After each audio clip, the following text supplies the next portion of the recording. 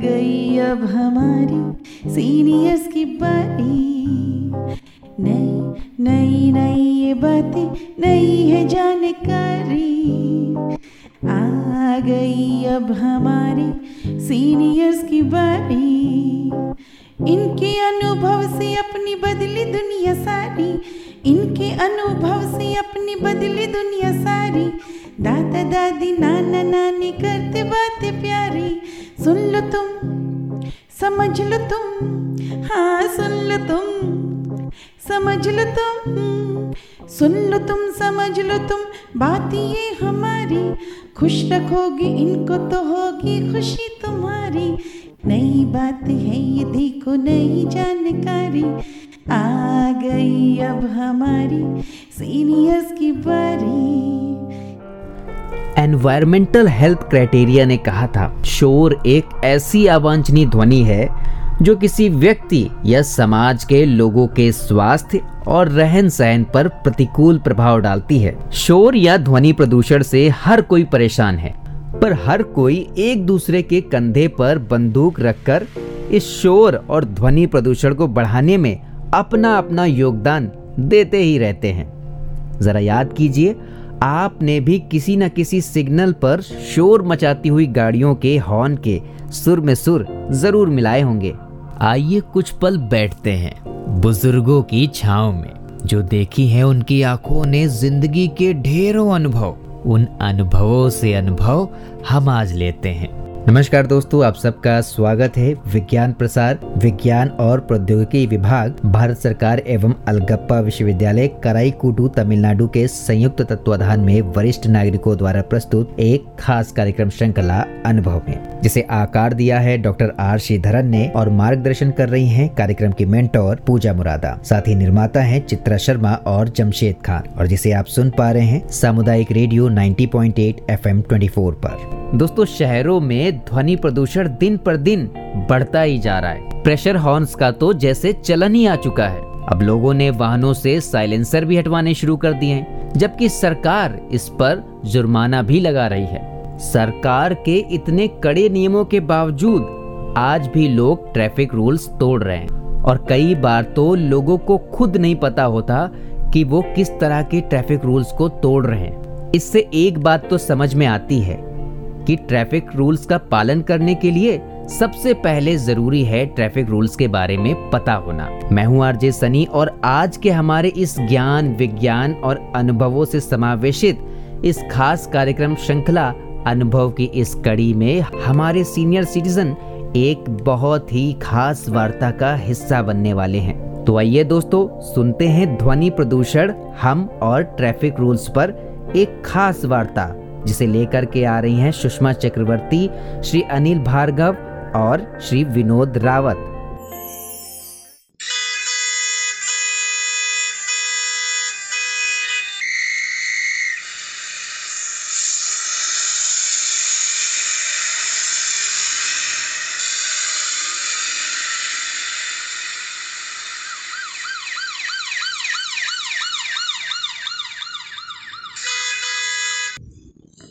ए भाई जरा देख के चलो, आगे ही नहीं पीछे भी, दाएं ही नहीं बाएं भी, ऊपर ही नहीं नीचे भी। ए भाई, ट्रैफिक की आवाज़, हॉर्न्स, ब्रेक्स और हमारे हाथ में गाड़ी का स्टीयरिंग व्हील, और साथ साथ एक पावरफुल इंजन। तो चलो आज बात करते हैं ध्वनि प्रदूषण हम और ट्रैफिक रूल्स की। नमस्कार, आप सभी का आज के अनुभव में स्वागत। अनुभव जिसे पेश कर रहे हैं भारत के सीनियर सिटीजन्स। मैं हूँ सुषमा चक्रवर्ती, और मैं आशियाना उत्सव जयपुर से FM 24 भिवाड़ी के माध्यम से आप लोगों से बात कर रही हूँ। मेरे साथ आज है श्री अनिल भार्गव और श्री विनोद रावत। अनिल जी मैकेनिकल इंजीनियर हैं और विनोद जी वकील हैं, और दोनों ही ड्राइविंग करना खूब एंजॉय करते हैं। आप दोनों का बहुत बहुत स्वागत अनिल जी, विनोद जी। धन्यवाद सुषमा। अनिल जी, पहला सवाल आपसे करूँगी। ये बताइए कि जब हम ड्राइव करने लगते हैं, स्टीयरिंग व्हील के पीछे बैठ जाते हैं, तो हमारी पर्सनालिटी कुछ बदल जाती है, ऐसा क्यों? स्टीयरिंग व्हील मतलब दुनिया का कंट्रोल मेरे हाथ में।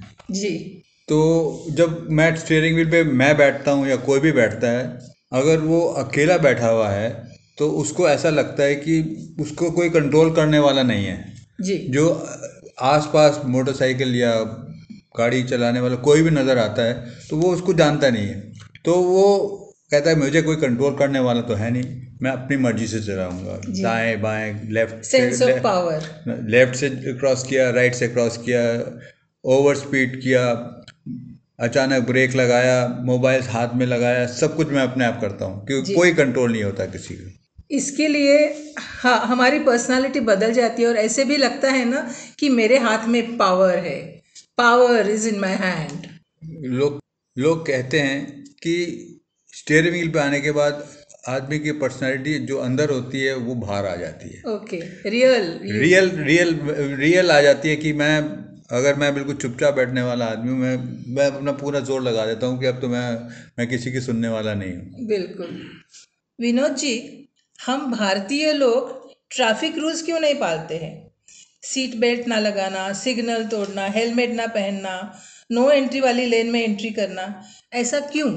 सुषमा जी, अभी जैसा अनिल जी ने कहा कि स्टीयरिंग पे बैठने के बाद आदमी की पर्सनैलिटी बदल जाती है, ये क्यों बदलती है, क्यों ऐसा करते हैं हम? चाहे जब ब्रेक लगा देना, चाहे जब स्पीड कर लेना, चाहे जब हॉर्न बजा देना, ये एक साइकोलॉजी है। वो साइकोलॉजी का एक एलिमेंट है टेंडेंसी, ये हम लोगों की टेंडेंसी है। स्टीयरिंग व्हील पे बैठने के बाद आदमी अपने आप को राजा समझता है। इसके अलावा मैं ये बताना चाहूँगा कि ट्रैफिक रूल्स के उल्लंघन के पीछे जो साइकोलॉजी है वो जनरल साइकोलॉजी 4-5 बातों पे टिकी हुई है जी। सबसे पहला जो पॉइंट है वो है अवेयरनेस या नॉलेज, मतलब ज्ञान। हमको ट्रैफिक रूल्स का ज्ञान ही नहीं होता है। हाँ। जिस चीज़ का हमें ज्ञान ही नहीं है हम उसको पालना कैसे करेंगे? जी, बराबर। ये सबसे बड़ी चीज़ हमारे देश में बहुत ज़्यादा पाई जाती है और इसकी वजह से वायलेशन होता है और दुर्घटनाएं होती हैं। हमारे देश में लगभग 500 से ऊपर डेली दुर्घटनाएं होती हैं और मृत्यु होती है। तो ये एक बहुत बड़ा इश्यू है। नॉलेज का जो कारण है वो हमारे यहाँ कानून की जो प्रक्रिया है, कानूनी प्रक्रिया है लाइसेंस जारी करने की, उसमें खामी है। बहुत आसानी से मिल जाता है, बहुत आसानी से मिल जाता है, घर बैठे मिल जाता है और हम लोगों को ये पता ही नहीं होता एक ड्राइवर को कि हमको चौराहे पे कैसे गाड़ी चलानी है, यू टर्न पे कैसे चलानी है और स्टॉप लाइन पे कैसे करना है। मैं कहना चाहूँगा अगर हमारे यहाँ एक लाइसेंस होल्डर को और एक बिना लाइसेंस होल्डर को दोनों को खड़े कर दिया जाए तो दोनों में अपन को कोई फर्क नज़र नहीं आएगा। उसकी भी नॉलेज वही है, उसकी भी नॉलेज वही है। तो ये सबसे बड़ा कारण है। इसके अलावा दूसरे कारण भी हैं, जैसे sense of responsibility. Sense of responsibility हम लोगों में है नहीं। हम लोगों के सोचते हैं कि भाई हमारे ट्रैफिक रूल्स पालना नहीं करने से कुछ नहीं होगा, क्या होगा, लेकिन उनको अंदाज़ा नहीं होता कि कभी दुर्घटना भी हो सकती है और उसमें कितनी जान माल की हानि हो सकती है, वो उसका अंदाज़ा उनमें नहीं होता है। तीसरी बात यह है कि हमारे देश में जो चीज़ प्रिवेल कर रही है वो यूथ में बहुत ज़्यादा कर रही है कि उनको अट्रैक्शन चाहिए। हाँ। उनको ये चाहिए कि हमें लोग देखें, मेरी तरफ हो जाए तो वो अट्रैक्ट करने के लिए कुछ ऐसा करते हैं, जैसे रेड लाइन में एकदम ब्रर करके निकल जाएंगे या फिर जोर जोर से हॉर्न बजाते हुए निकल जाएंगे। रेसिंग चलती है आपस में। तो ये सब भी हो रहा है हमारे देश में। दूसरा ये है कि कुछ एडवेंचर भी करना चाहता है यूथ हमारा, जैसे मोटरसाइकिल पे खड़े होकर मोटरसाइकिल चला देना या एक टांग से मोटरसाइकिल चला देना या गाड़ी को ऐसे यू टर्न कराना, ब्रेक लगाना जो अच्छा आवाज़ आए ज़ोर से।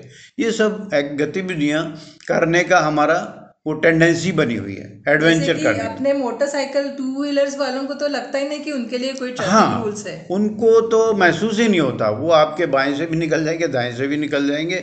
और यहाँ पे जनरली देखा गया है कि मोटरसाइकिल तो बिना हॉर्न बजाए वो चलाते ही नहीं, मतलब हॉर्न हमेशा हॉर्न बजाते ही रहते हैं। अनिल जी, ये जो बात विनोद जी बोल रहे हैं, बिना कारण हॉर्न बजाना क्यों हमें अच्छा लगता है? मैं तो कह रहा हूँ मुझे तो नहीं अच्छा लगता, लेकिन मेजॉरिटी जो गाड़ी चलाने वाला है वो हॉर्न बजाए बिना गाड़ी चला ही नहीं सकता। बिल्कुल। उसको ऐसा लगता है कि हॉर्न बजाने से जो गाड़ी चलाने वाला उसकी तरफ देखेगा और उसको अप्रिशिएट करेगा, और वो बस उसके बाद कभी कभी तो ऐसा भी होता है कि वो हाथ हिलाते हुए भी चला जाएगा। जब हॉर्न बजाना चाहिए जब तो बजाते नहीं हैं, लेकिन बस हॉर्न बजाना है। बट वो, और ख़ासकर जैसे अभी विनोद जी ने बोला, मोटरसाइकिल वाले तो इसमें अपनी मास्टरी समझते हैं। अगर उन्होंने हॉर्न नहीं बजाया तो उन्होंने मोटरसाइकिल नहीं चलाई। जैसे कि सिग्नल पे भी हम खड़े हैं, पता है सिग्नल अभी रेड है, फिर भी पीछे वाले हॉर्न बजाते ही रहते हैं। बिल्कुल। अच्छा, ये जो अभी बात हुई है कि ट्रैफिक रूल्स, हमारे शायद ट्रैफिक रूल्स नॉइज़ पॉल्यूशन के लिए शायद बिल्कुल बने ही नहीं है। नॉइज़ हर ट्रक के पीछे लिखा होता है हॉर्न ओके प्लीज। तो इसलिए हॉर्न, लोग समझते हैं कि हॉर्न बजाना अपने आगे वाले को इंडिकेशन देना है, वो यहाँ नहीं है। अगर हम हॉर्न ज़्यादा बजाते हैं तो एक बहुत बड़ा मेडिकल हिंड्रेंस भी होता है। अब शायद ये बहुत ज़रूरी हो गया है कि अब हम रेगुलरली जब अपना चेकअप कराते हैं तो हम पाएंगे कि हमारे ईयर्स पे इफेक्ट होगा। और ये ऐसे ही नॉइज पोल्यूशन बहुत है, और ये गाड़ियों का हॉर्न बजा के चलाना इसका बहुत बड़ा कारण है। तो एक बहुत बड़ा चेंज आना चाहिए हमारे ट्रैफिक रूल्स में कि नॉइज, जब हॉर्न कोई बजाए तो उस पर फाइन और पनिशमेंट काफ़ी स्ट्रिक्ट होनी चाहिए। और लेकिन ये भी है, जैसे जो हमारे हिंदुस्तानी बाहर जाते हैं तो पूरे ट्रैफिक रूल्स का फॉलो करते हैं, और वहाँ हॉर्न बजाना तो उनके लिए बिल्कुल वर्जित होता है। हाँ। लेकिन जब यहाँ आते हैं तो सोचते हैं कि यहाँ तो हॉर्न बजाए, हम गाड़ी नहीं चला सकते। विनोद जी, और नो पार्किंग वाली जो बात है ना, हम कहीं भी कैसे भी पार्क करते हैं, इससे दूसरों को कुछ नुकसान हो सकता है, इसके लिए हम लोग सोचते भी नहीं है। ऐसा क्यों? निश्चित रूप से नो पार्किंग में पार्किंग करने से नुकसान तो होता ही है, और हमारे ये जो हम करते हैं नो पार्किंग में पार्किंग, इसके पीछे भी हमारी टेंडेंसी काम करती है। हमको दरअसल या तो आभास ही नहीं होता कि हम कोई गलत काम कर रहे हैं जी, या फिर जहाँ नो पार्किंग लिखा हुआ वहाँ ज़रूर पार्किंग करेंगे। हाँ। ये टेंडेंसी हम लोगों की है, तो उससे नुकसान तो होता ही है। और नो पार्किंग बनाई इसीलिए जाती है कि वहाँ पार्किंग करने से कोई ना कोई हिंड्रेंस पैदा हो रही है, वहाँ बाधा हो रही है, इसीलिए वहाँ नो पार्किंग बनाई गई है। अगर वहाँ पार्किंग कर देंगे तो डेफिनेटली ट्रैफिक रुकेगा, या फिर जो वहाँ पर शॉप लगी हुई है उसको नुकसान होगा। इसी वजह से सब पार्किंग की नो पार्किंग लगाई जाती है। तो वो नो पार्किंग में हमको गाड़ी नहीं खड़ी करनी चाहिए। इसमें एक पॉइंट ऐड करता हूँ। आप, एक बहुत बड़ी विडम्बना है, हम किसी भी शॉप के बाहर जाएंगे, हम कार वाला गाड़ी अपनी ठीक से खड़ी करिए, 100% आप पाएंगे जैसे ही आप दुकान से बाहर निकलेंगे उसके पीछे एक मोटरसाइकिल, बिल्कुल वो मतलब वो मोटरसाइकिल वो अब उसकी जगह है, लेकिन वो गाड़ी के पीछे लगाएगा। वो तो उसका जन्मसिद्ध अधिकार है कि पीछे लगाना। सेंसिटिव एकदम ऐसे हो गए हम लोग। क्यों? विनोद जी तो बोलिए, क्या बोलना चाहते थे आप? मैं ये कह रहा था कि कभी कभी तो ऐसा होता है कि जैसे रेड सिग्नल पे गाड़ियां खड़ी हुई हैं और आगे वाली गाड़ी वेट कर रही है कि भाई ग्रीन सिग्नल हो, और जो ही वो पीछे वाला देख रहा होता है घड़ी को, उसको 5 सेकंड रह जाते हैं तो वो हॉर्न बजाना शुरू कर देता है जोर जोर से। तो वो आगे वाला ये देखता है कि हॉर्न क्यों बजा रहा है, और इतने में वो ग्रीन हो जाती है और सब ट्रैफिक रुक जाता है। तो ये बड़ी अजीब सी बात है। तो ये नॉइज़ वाला बहुत ही गंभीर इशू है, इसको अपन को गंभीरता से लेना चाहिए, और इसके लिए रूल्स ऐसे बनने चाहिए जिसमें कोई पनिशमेंट भी निर्धारित करना, स्ट्रॉन्ग पनिशमेंट हो। और ऐसे भी हो जाता है ना कि ऐसे लगता है कि मुझे मेरी मंजिल तक पहुंचना है और सामने वाला मेरे बीच में आ रहा है, मेरी मंजिल के बीच में आ रहा है, ये भी एक अनोइंग इश्यू हो जाता है उसके लिए। जी अनिल जी, एक ये बहुत बड़ी बात है, हम लोग टाइम मैनेजमेंट नहीं करते। हम बिल्कुल। जब किसी काम पे जाने के लिए बिल्कुल आखिरी मोमेंट पे निकलेंगे, जी। और उसको जब हमको फाइनल कहीं भी डेस्टिनेशन पे हमको Indian लेट हो रहे हैं standard तो time हो गया हम वो। सारे रूल्स ब्रेक करते हुए निकलेंगे, बिल्कुल। और उसमें कुछ नहीं देखेंगे कि हमको लाइन क्रॉस नहीं करनी, हमको रेड लाइट देखनी है, हमको हॉर्न बजाना है, सब जी, कुछ करेंगे ज़ीब्रा हम, के लेकिन ऊपर लेकिन हम जाके टाइम पे जाना। घर से टाइम पे नहीं निकलेंगे। बिल्कुल, सबसे बड़ी बात ये होती है। हाँ, कभी कभी ये साइकोलॉजी भी काम करती है कि या तो ड्राइवर जो होता है ना, या तो ड्रंक होता है, हाँ, ये या बहुत बड़ी बात है। घर में गुस्से से निकल रहा होता है, हम्म, या उसको बहुत जल्दी स्टेशन पहुंचना है, ट्रेन छूट रही होती है। उस समय ड्राइवर का जो स्किल है ना वो काम करता है।